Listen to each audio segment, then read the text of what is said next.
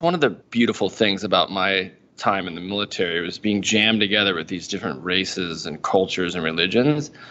And then you just, all that bias, it just kind of goes away. And so I do think that is a good thing in the military. And, and serving as a veteran now on the outside, I see all these people that never served. And they're like, kill them all, and I'm like, you don't know what the hell you're talking about. War is ugly and nasty. And chances are, if I pushed you out the door of that helicopter, you'd be shitting your pants. So I don't want to hear you being an Instagram warrior and talking about stacking the bodies to God, because it's just ridiculous. And I look at those goofball white supremacists. I mean, half of them are probably living in their parents' basement still. And I think most of America is extremely let down with how callous and unpolished Trump was dealing with that situation, because most of America doesn't have time for that stuff anymore. And the rest of the world even.